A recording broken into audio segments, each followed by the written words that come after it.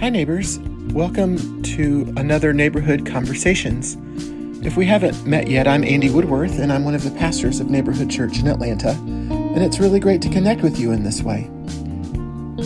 In just a minute, you'll hear one of our sermons from Neighborhood Church that was delivered by me on March 5th, 2023, and it was a part of our Digging In series of Lent 2023. But first, I want to share with you the text for the day that the sermon is based around from the Gospel according to John, chapter 3, verses 1 through 17. So wherever you are, open up your heart and listen to what the Spirit is saying through these words to the church and to you. There was a Pharisee named Nicodemus, a Jewish leader. He came to Jesus at night and said to him, "Rabbi, we know that you are a teacher who has come from God, for no one could do these miraculous signs that you do unless God is with him." Jesus answered, "I assure you, unless someone is born anew, it's not possible to see God's kingdom." Nicodemus asked, "How is it possible for an adult to be born? It's impossible to enter the mother's womb for a second time and be born, isn't it?" Jesus answered, "I assure you, unless someone is born of water and the Spirit, it's not possible to enter God's kingdom. Whatever is born of the flesh is flesh, and whatever is born of the Spirit is spirit. Don't be surprised that I said to you, you must be born anew. God's Spirit blows wherever it wishes. You hear its sound, but you don't know where it comes from or where it's going. It's the same with everyone who is born of the Spirit." Nicodemus said, "How are these things possible?" Jesus answered, "You are a teacher of Israel, and you don't know these things? I assure you that we speak about what we know, and we testify about what we have seen, but you don't receive our testimony. If I have told you about earthly things and you don't believe, how will you believe if I tell you about heavenly things? No one has gone up to heaven except the one who came down from heaven, the human one. Just as Moses lifted up the snake in the wilderness, so must the human one be lifted up so that everyone who believes in him will have eternal life." And you can say this along with me if you'd like. "For God so loved the world that he gave his only Son, so that everyone who believes in him won't perish, but will have eternal life. God didn't send his Son into the world to judge the world, but that the world might be saved through him."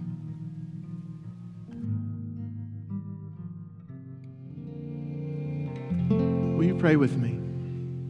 Oh, gracious God, thank you for this day. Thank you for the gift of the arrival of spring, strange as it is. God, thank you for the ways that you pour out new life upon us and for the ways that you invite us to undergo this strange and mysterious process called birth yet again.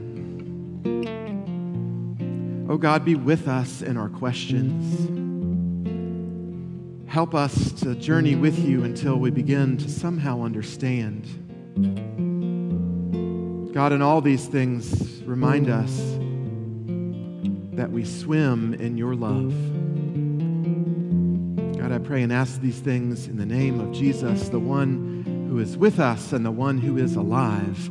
And all God's people said, amen. Amen. Neighbors, if we haven't met yet, I'm Andy Woodworth. I'm one of the other pastors here at Neighborhood, and it's good to be back here among you. I've been gone for some weeks. I was out of town, and then I had the COVIDs. But I am back. On the third Sunday, they rose again, right? And they came back to church, so here I am. Y'all, I think that most of us understand that life has a kind of acceptable trajectory. Do you know what I mean? Well, at least we pick up on the idea that there's a way that our life is supposed to be, how it's supposed to unfold. So if you know what I mean, there's a narrative that life is supposed to follow a particular path to success. You do well in school, and then maybe you get into a better school, you graduate, and then you find a career where you pursue promotion after promotion, and somewhere in there you meet maybe another human, and you settle down, and you have 2.5 children who are, of course, beautiful and above average. Now, usually this path isn't, expressly written down anywhere. Like, they don't give you the pamphlet where it's expressed in tidy bullet points. These things are just sort of communicated through all of those indirect pathways. Those pathways of what's celebrated and what kind of stories elicit a quiet, "Oh dear, I hope that goes well for them," from your grandma. Now, I know this is true for certainly cishet white culture here in the United States, but other people groups have picked up on these things because of, frankly, the proximity to cishet white culture. And yeah, we love, as Americans, an underdog story, a rags to riches tale, but these narratives reinforce the main story, don't they? As in, look how these humans struggled and they had a wandering journey but still achieved the goals that our society values. And here in the Gospel of John, I think we discover a really interesting character named Nicodemus. And Nicodemus has done everything right. Well, we don't know everything about Nicodemus and what he's done, but he has definitely climbed the ladder of success. He is a learned scholar. He stayed in school and he got his degrees, and he apparently was well respected enough to be selected to be a part of the Sanhedrin. Now, the Sanhedrin was a council of 23 people, 23 well-respected members of the Jewish community at that time, made up of priests and Levites and members of the Jewish community of demonstrated pure lineage. So being a part of this group was maybe like being a part of the Jewish Supreme Court. Lots of respect, lots of honor. Nicodemus was literally in the inner circles of first century power of first century Jewish life. He had followed the pathways that successful people follow to get to the top of the places of power. But something wasn't right. Nicodemus had all the things, power, recognition, respect, all the things that the acceptable trajectory of first century life said that anyone would want to have, but something was missing. Now, I can't tell you exactly what that felt like for Nicodemus, but maybe I don't have to, because you know what that feels like. It's having your life together, all the things, just perfect. But something inside of you wonders, is this all that there is? Is this it?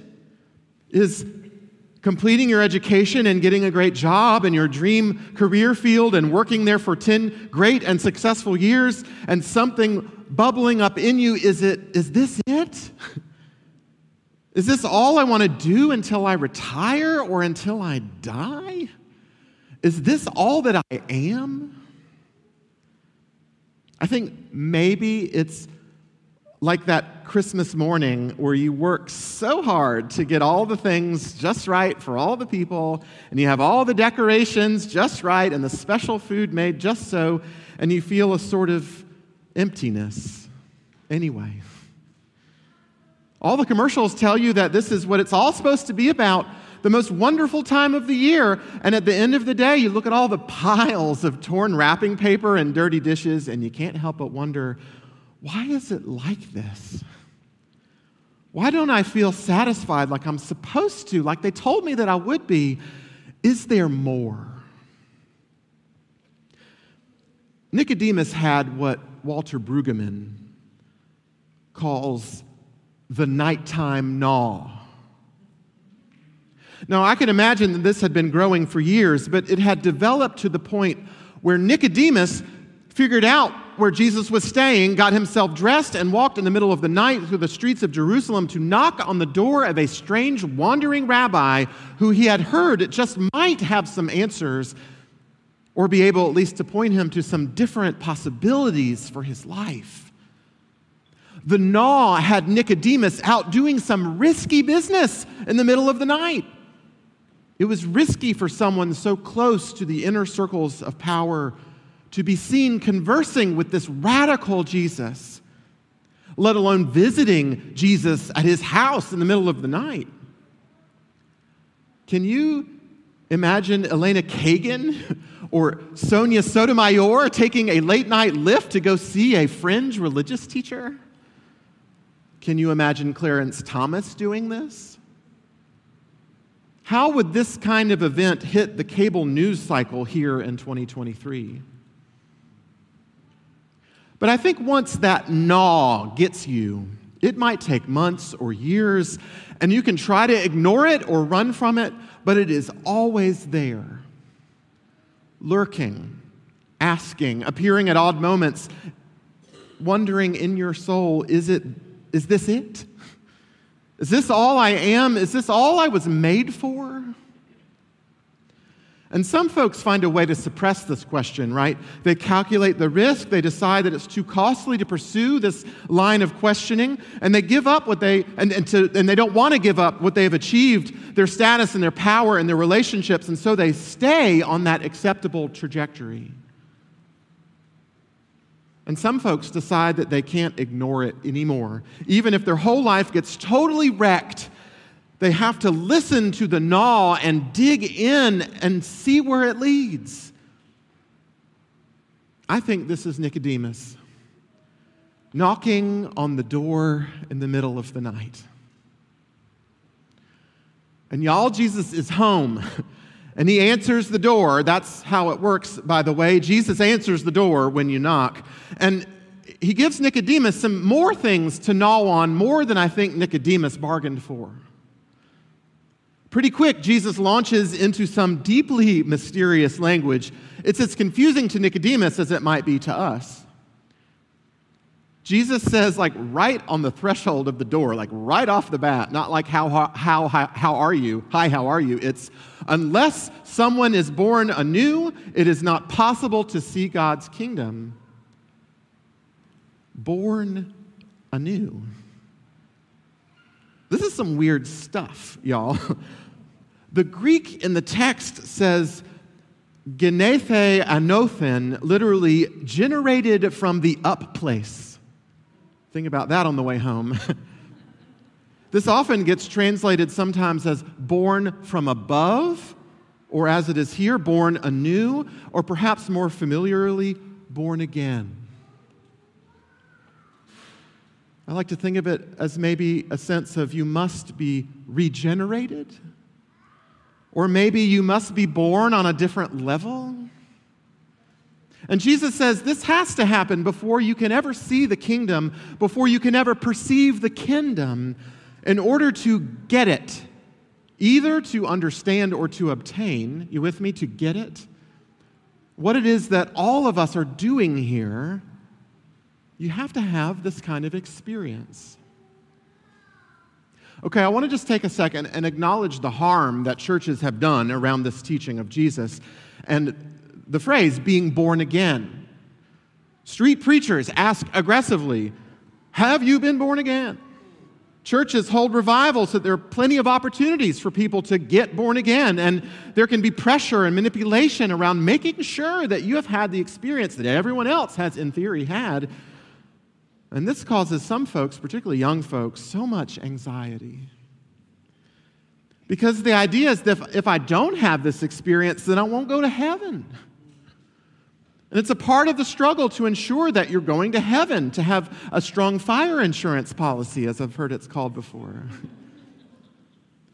But when this teaching becomes a kind of manipulative tool to reinforce group conformity, like we all have to have the same kind of experience, this ecstatic religious experience, then this misses the point, in my opinion. Because being born isn't something that you do exactly, right?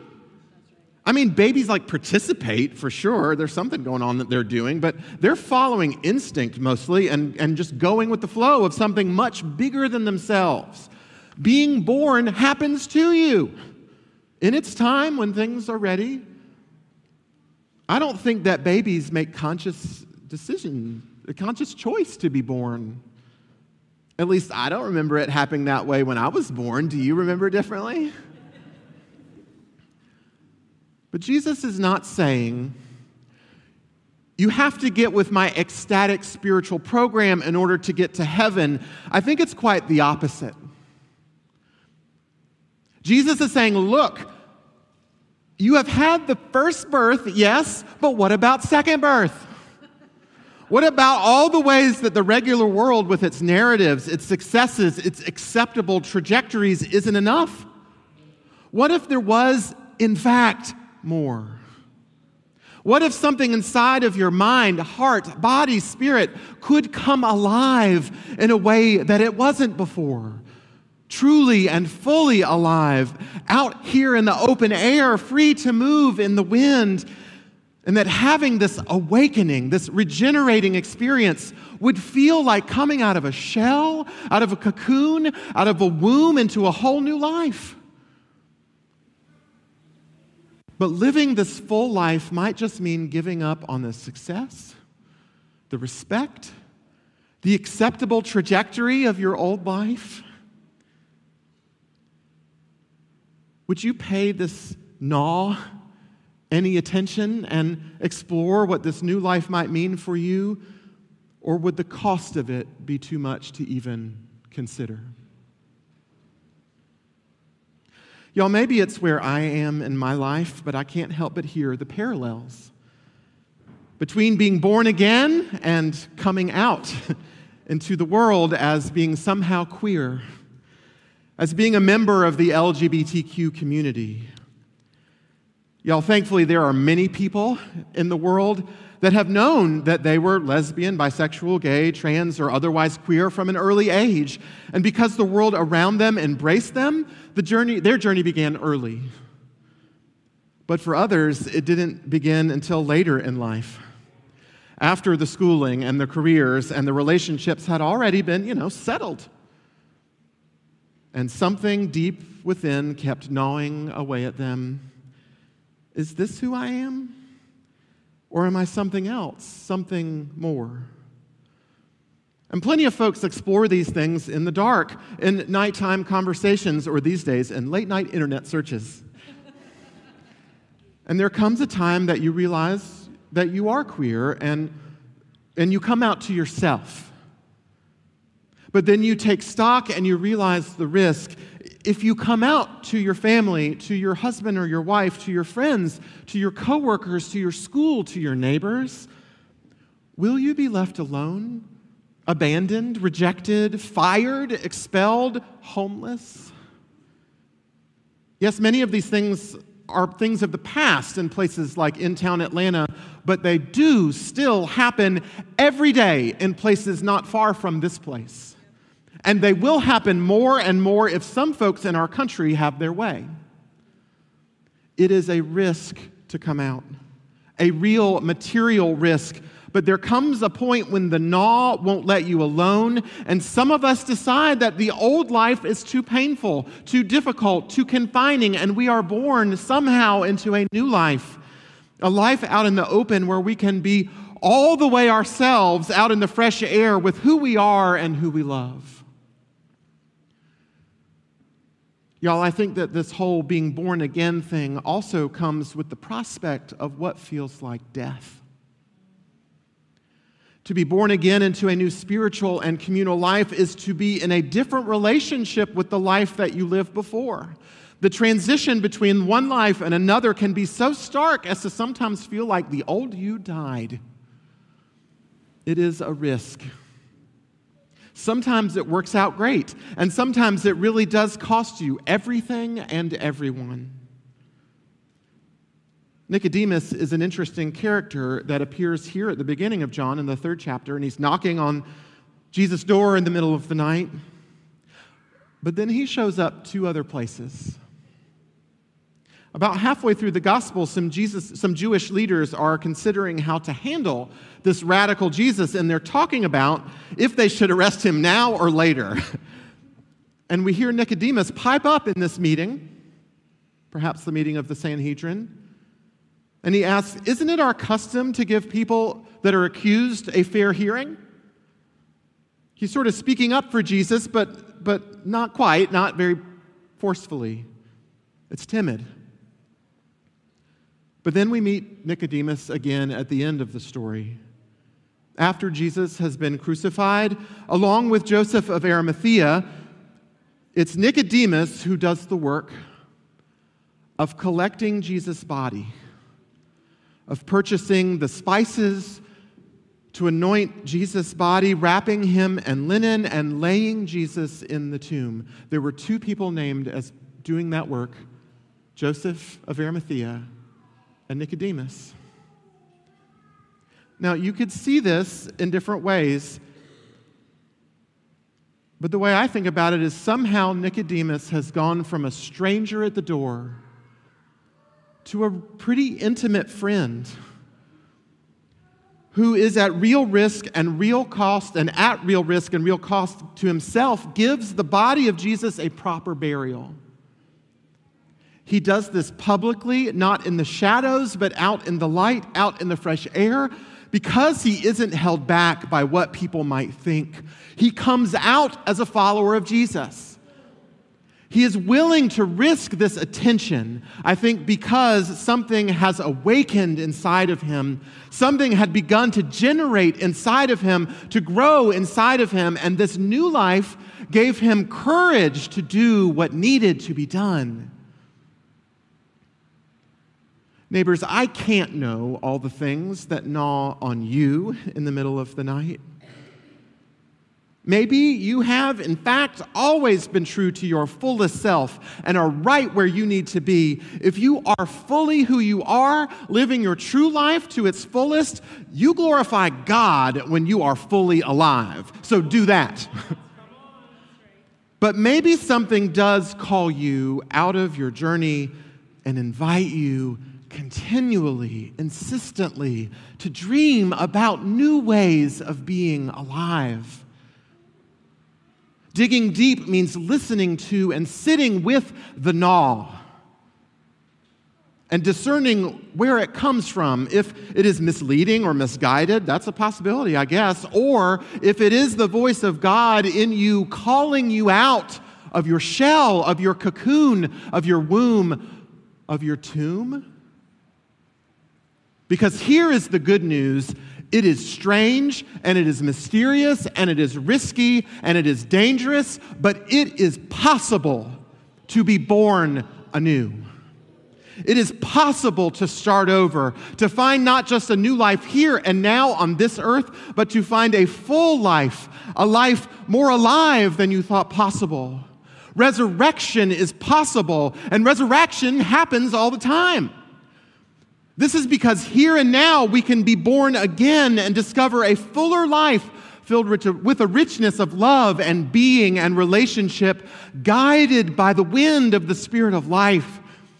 And when our whole life is spent on this plane of existence, there is more life to come in the resurrection, raised from death to life by Christ Jesus, the one who is alive. The one that breathed life into us the first time can and will breathe life into us a second time. And it's all because of the oceanic love that God has for every one of us. Y'all, it is scary, and it is confusing, and it is weird, but it is real in a deeply true way that we don't get just one life to live. We can live beyond this life here and now and beyond forever. With God, there is more life, more love, more truth, more aliveness, because God didn't take on our humanity to condemn us, but God became flesh in Jesus so that we might have life, so that we might really live. Y'all, don't get caught up in the lie that this little thing that we have right now is all that there is, that your life can only be about the acceptable trajectory, that you must do what everyone else does to be successful. Y'all, with God, there is hope. There is a new life, more life, forever life. And it's never too late. Never too late. Never too late to be alive. You can sit with the Gnaw and follow the strange and wonderful path guided by the winds of the Spirit from wherever you are now to whatever you will become. Because y'all, whatever we are now is loved, and whatever we will become is a mystery. And it is never too late to begin. May it be so, neighbors. May it be so. Neighborhood Conversations is produced by Neighborhood Church in Atlanta, Georgia. You can learn more about us at neighborhoodchurchatl.com, and on our website you can find links to our weekly live streams, and you can find out what's going on in the neighborhood. Find us on social media, and don't forget to subscribe. Peace be with you.